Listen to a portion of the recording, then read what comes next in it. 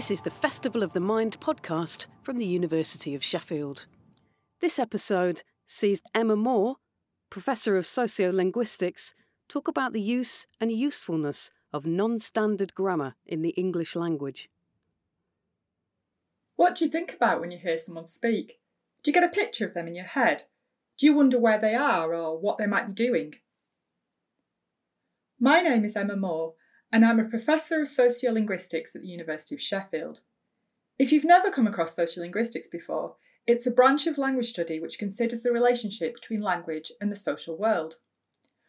One area of sociolinguistics considers how other people evaluate us or make assumptions about the type of person we are just by listening to our speech. So I've told you I'm a professor, but what else are you wondering about me? Perhaps you're thinking about where I'm from or how old I am. But we don't just try to decode information about a speaker's background when we hear them speak. We also use the structure of speech to try to figure out more subtle details. For instance, do you think I sound knowledgeable or suitably qualified to be talking to you about how we use language? In this podcast, we'll be specifically thinking about how we evaluate the way other people form words and sentences, and more specifically, what happens when people use grammar that's considered to be non-standard. Now, you might know that your dialect is considered to be markedly local. Perhaps you've been told that you use bad grammar. Or maybe you think you never form words and sentences in a non-standard way. At this point, it's probably helpful for me to be clear about what I mean by non-standard. Even though many people negatively evaluate non-standard dialects, non-standard is not the same as substandard. Now, when we want to differentiate between different ways of using language, the variety most often used as a reference point is the standard. And in Britain, Standard English is the variety that we are taught to write in, and it's also encouraged more generally in educational settings. In speech, it's most closely approximated by the speech of people higher up the social hierarchy. You will sometimes hear it being referred to as the Queen's English. However, most people in Britain actually speak in a non-standard variety of English. A non-standard variety is any structured language variety that differs from the standard of the same language. By structured, what I mean here is that there are grammatical rules about when certain non-standard constructions can be used. They aren't just mistakes. Let me give you an example. Imagine that you want to make the following sentence negative. I'm going to say something. Now, in Standard English, you have basically two options. You could insert the negative marker not and make it I'm not going to say anything. Or you could make the word something negative by changing it to nothing. So, I'm going to say nothing. In many varieties of English, you can do both of these options at the same time and say, I'm not going to say nothing. However, there are rules about precisely what aspects of the sentence is negated.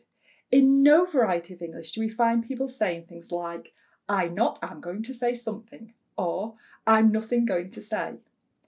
Even non-standard dialects have structural rules about what is and what is not allowed.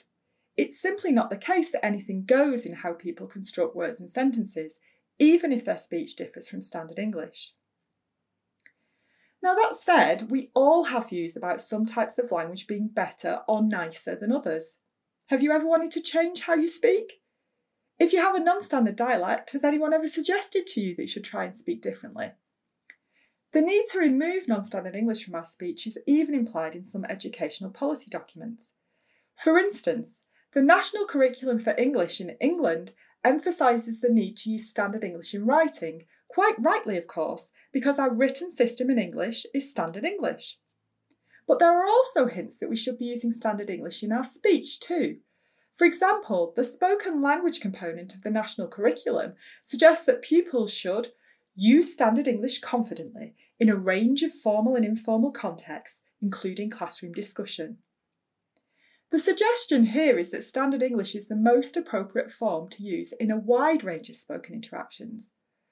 But whilst it might be natural for some people to use Standard English in informal situations, why should we expect everyone to use it? If you regularly ask your housemate if she fancies a brew, you might get a strange response if you suddenly started asking her if she desired a cup of tea. Non-standard language gets everywhere and can help to structure important relationships with our family and friends. Although non-standard grammar clearly provokes strong and often negative reactions, is it really fair to ask children to remove it from their speech? One justification might be that it needs removing because it makes learning written standard English harder. But in 2017, academics Julia Snell and Richard Andrews investigated this and found that there was no real evidence that this was the case. This is because even if we speak standard English, writing is a different skill, with its own norms of spelling and punctuation, which need to be mastered by everyone, irrespective of how they usually speak. So instead of focusing on how non-standard grammar is a bad thing, in this podcast, I want to focus on how it might actually have positive benefits, not just for the people who most typically use it, but for society at large.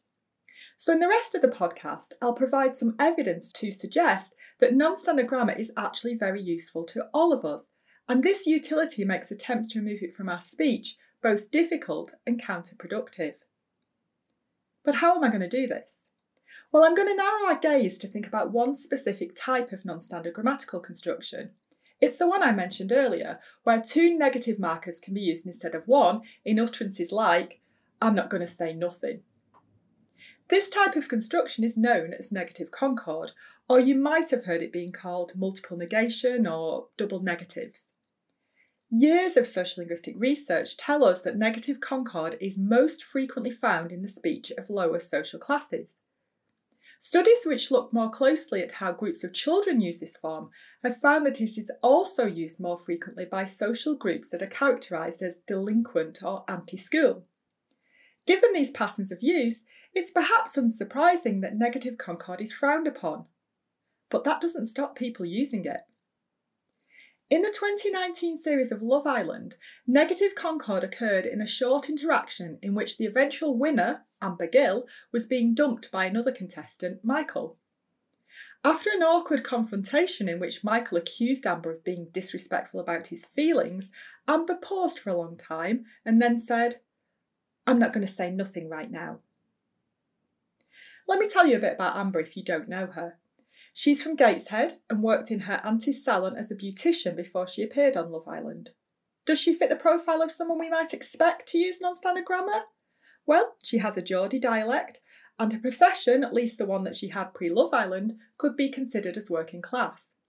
She most likely grew up in a community where people around her used a good amount of negative concord. This means that she probably acquired it as she learnt to speak. However, Amber doesn't always use negative concord when she could. A quick scan of her TV interviews shows occasions when she could have used an instance of negative concord, but she didn't. But perhaps more importantly, it's not just people like Amber who use non-standard grammar.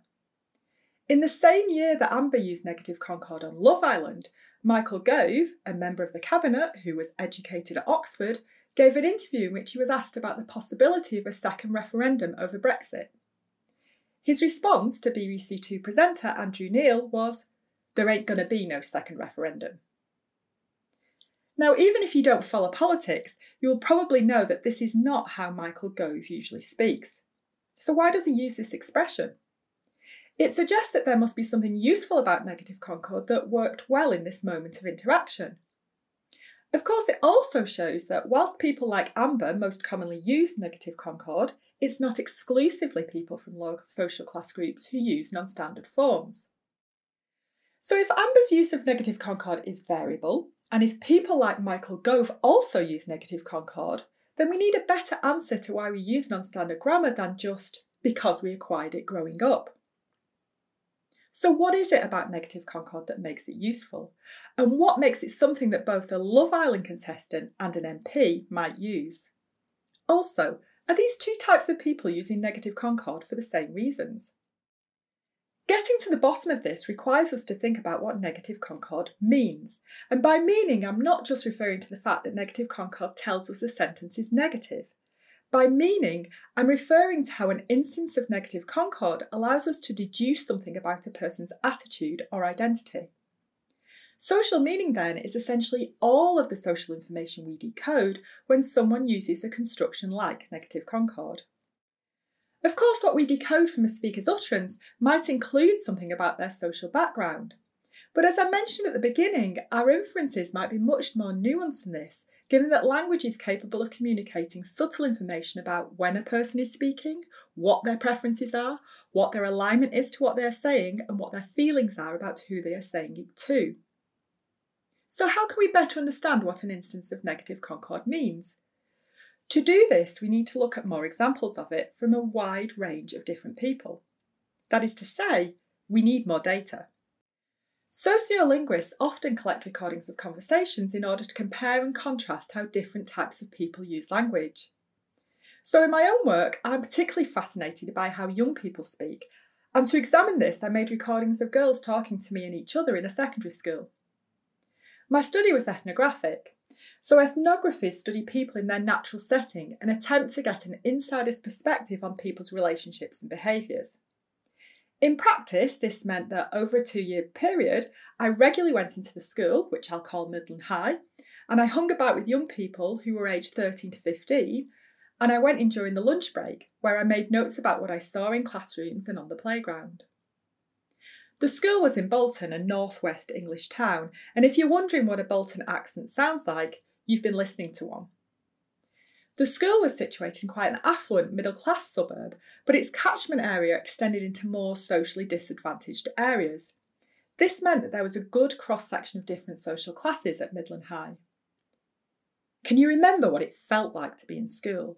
What it felt like to be amongst the different cliques and groups? How people dressed differently or even walked differently?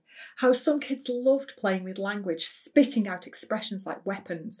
Or how other kids marked their success by talking in ways that teachers approved of? There were 4 distinct social groups at Midland High, and they differed in these ways. At one extreme, there was the most rebellious and anti-school group, the Townies.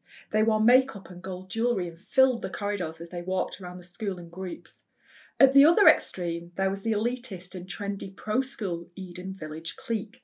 This group of girls all came from the same small village. They had neatly cut long hair, sparkly jewellery, and they were very exclusive. In between these 2 extremes, there were the cool and independent populars, sort of like a muted, less dangerous version of the Townies. And then there were the sensible and studious geeks who boasted about how hard they worked and about never getting detentions or skiving classes. The recordings I collected from these girls showed that the style of a particular social group matched the frequency with which they used negative concord. So Eden Village girls never uttered a single instance of negative concord. Geeks also largely used none, although 2 girls used it a handful of times. The populars were split between those who never used negative concord and those who used it quite a lot, and the Townies' speech was peppered with negative concord. I also saw a correlation between use of negative concord and someone's social class, so there was a very general trend of more working class kids using more negative concord. But this pattern was much less consistent than the pattern by social group. Put simply, social class seemed to affect negative concord use a little, but who a girl hung around with and how she behaved made a much bigger difference. So it's not just upbringing that affects how people use negative concord. This was seen most clearly for the Townies. The girls in this group came from a range of social class groups. What made them similar was not their class, but their rebelliousness.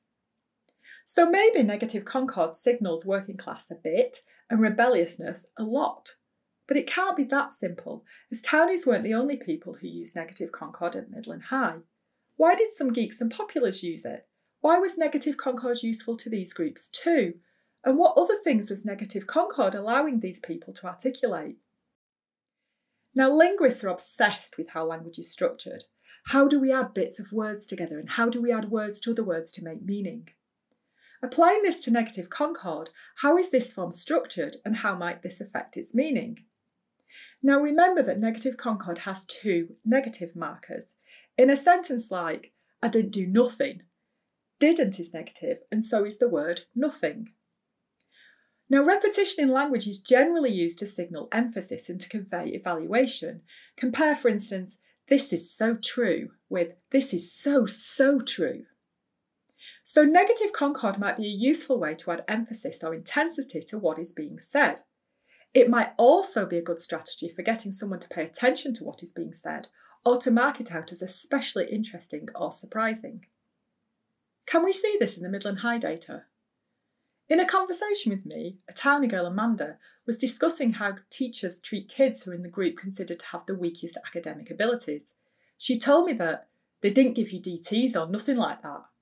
And later in the same conversation, she said, I didn't learn nothing last year. These utterances are both instances of negative concord, and they both emphasise surprising information. That is, that teachers don't punish disobedient students with detentions, and that Amanda didn't learn anything in school, which of course is an environment where we might expect learning to be the main aim. Amanda also told me that kids in this class smoke and talk over the teacher, so she was describing rebellious behaviour, but she was also relating something surprising, and also conveying her negative evaluation of the school and its teachers. Could it be that negative concord and rebelliousness go together because rebelliousness is remarkable and negative concord is a good way to express something is remarkable? This might explain why girls use negative concord even when they aren't typically rebellious types. For instance, when I asked a geek girl, Jennifer, whether life at school was better now she was in an older year group, she replied by saying, "Teachers don't treat you no different." In fact, she said that she was still treated in the same way as the younger kids in the school, and she was clearly unhappy about it.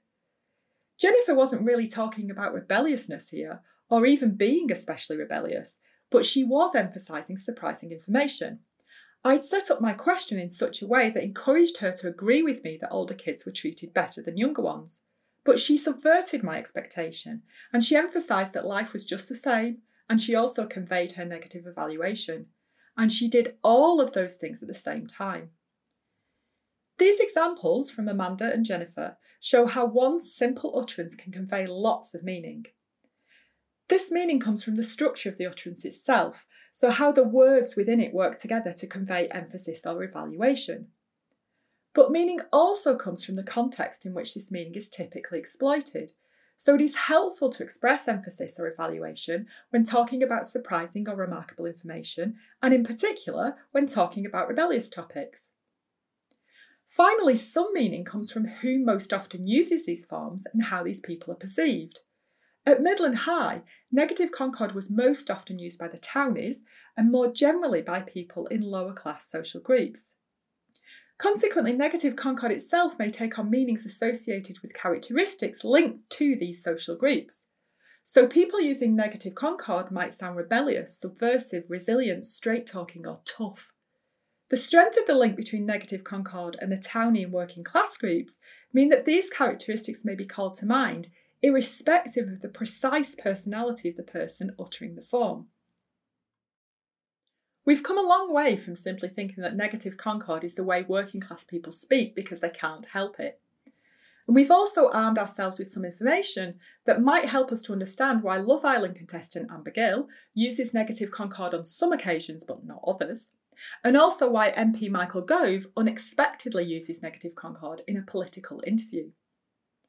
In the examples we saw from Gill and Gove, they were both trying to project determined, tough, straight-talking and resilient identities. Gill was arguing with her soon-to-be ex-boyfriend Michael and rejecting his evaluation of her and defending her behaviour. Gove was being challenged in a political interview. Again, he was rejecting something that had been presented to him as obvious and stressing his commitment to there not being a second referendum. These meanings, being emphatic, being tough and being straight-talking, reflect the way we saw negative concord being used by many more people in the Midland High data. Of course, Gove's use of negative concord does not necessarily achieve the desired effect, precisely because we know that he doesn't normally talk like this. So how do our expectations interact with how we evaluate use of non-standard language? Research by Rob Podesta and his colleagues in the US showed that politicians can be evaluated more favourably if they are perceived to sound as expected. So they found in particular that Barack Obama had a tendency not to pronounce his T sounds at the end of words, or if he did pronounce something, it was different from the standard American English T sound. So he said something a bit more like, "I get it," rather than "I get it." When Podesta and his colleagues tested how people perceived Obama, they found that people perceived him as more intelligent when they heard extracts of his speech in which his T's sounded less standard. That is to say, Obama was perceived more favourably when he used a non-standard English speaking style. Podesra and his colleagues explain that this may be because he sounds more like himself, and listeners recognise this and respond to it by finding him genuine and sincere. This perception overrides the usual stereotypes about non-standard language because Obama is well known, and whatever people think of his politics, he's generally considered to be educated and intelligent. This shows that we might know the stereotypes about which types of language sound uneducated or friendly, but our view can be modified when we actually get to know the person behind the voice. The significance of Obama sounding like himself helps explain the negative reactions to a politician like Gove using negative concord, and there were lots of negative reactions. Social media went mad criticising his use of this form. These responses reflect the feeling that he sounded insincere because he didn't sound like himself. Does the importance of sounding like yourself have any implications for policy, which encourages those who speak with a non-standard dialect to change how they talk? So the risk here is that anyone changing how they speak might be negatively evaluated for not sounding like themselves. And of course, it's also important to think about how people might feel about changing how they speak. Most people feel uncomfortable not speaking like themselves. And does this have educational implications too? Lots of research shows that working class children do less well at school than children from higher social class groups. Now, the reasons for this are really complex, but one possible factor is negative attitudes towards the kind of non-standard language that working class kids are more likely to use. We know that pupils learn best when they're engaged in the classroom and when they are actively contributing to class discussion. But we also know that criticising how someone speaks makes them insecure and less likely to contribute to classroom discussion. So criticisms of young people's dialects can create a vicious cycle of disadvantage. This in itself is a good reason not to attempt to make young people to change how they speak.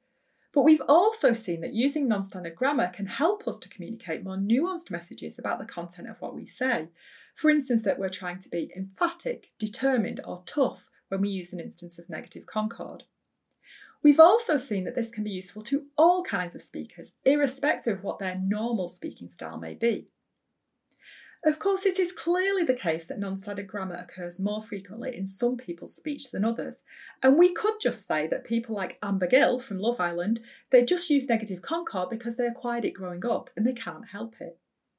But this ignores the complex work that negative concord does. There are occasions when people like Amber don't use negative concord when they could, and there are examples of people from outside the working class using negative concord too. How can we think about non-standard grammar differently? Rather than seeing it as a hindrance to good communication, we might instead think about it as offering opportunities to communicate a wider range of social meanings than might be possible without it. I mentioned right at the beginning that the national curriculum in English does not encourage the use of non-standard English in speech, yet it does say that young people should communicate clearly, effectively and imaginatively, selecting and adapting tone, style and register for different forms, purposes and audiences. So if non-standard English has an important role to play in effective and efficient communication, removing non-standard English from speech might actually have the detrimental effect of reducing language creativity and function. If our aim is to communicate effectively, then, just like Michael Gove, we should be using all of the linguistic resources at our disposal. Are there any other reasons to remove non-standard English from our speech that we haven't considered? Sadly, there is one more, and it's a biggie. It's people's attitudes towards it and the discrimination that might be experienced as a result of these attitudes. There is lots of research showing this discrimination. There's some up-to-date on the Accent Bias in Britain website if you want to look at it. If I persuaded you that non-standard grammar is useful and that the only real problem with it is attitudes towards it, then there's actually responsibility on all of us to try and remove the prejudices we might have when we hear non-standard grammar. That's a huge challenge. But can we address that challenge? Well, one way is to recognise where our stereotypes influence us. That is to say, where they affect how we associate utterances with certain types of people and certain situations. We all have prejudices. They're inevitable because of individual life experiences. But we can reduce the damage they cause by recognising them for what they are, The online game linked to this podcast is an attempt to expose the stereotypes we all have about language, its users, and its social meanings. You can play the game to see the extent to which you're affected by stereotypes. There's full feedback on your answers and a chance to explore why certain utterances are used and why they provoke stereotypes. Hopefully you'll find the game fun. After all, language variation is everywhere, and as well as being a useful social tool, its richness can be fascinating. But hopefully you will also think more about how you judge the language people use. And maybe some of you will be pleasantly surprised to see language you use yourselves being recognised as interesting and worthwhile. I really hope you've enjoyed this podcast, and I hope you enjoy the game. Do get in touch if you have any questions or comments. I'm always interested in hearing what people have to say, whatever variety of language they say it in. Thank you for listening. If you like this episode, please subscribe. We'll be publishing episodes every day of the festival. We'd love to hear your thoughts and responses on social media. Find us on Twitter @FestivalMind and at facebook.com/Festival of the Mind.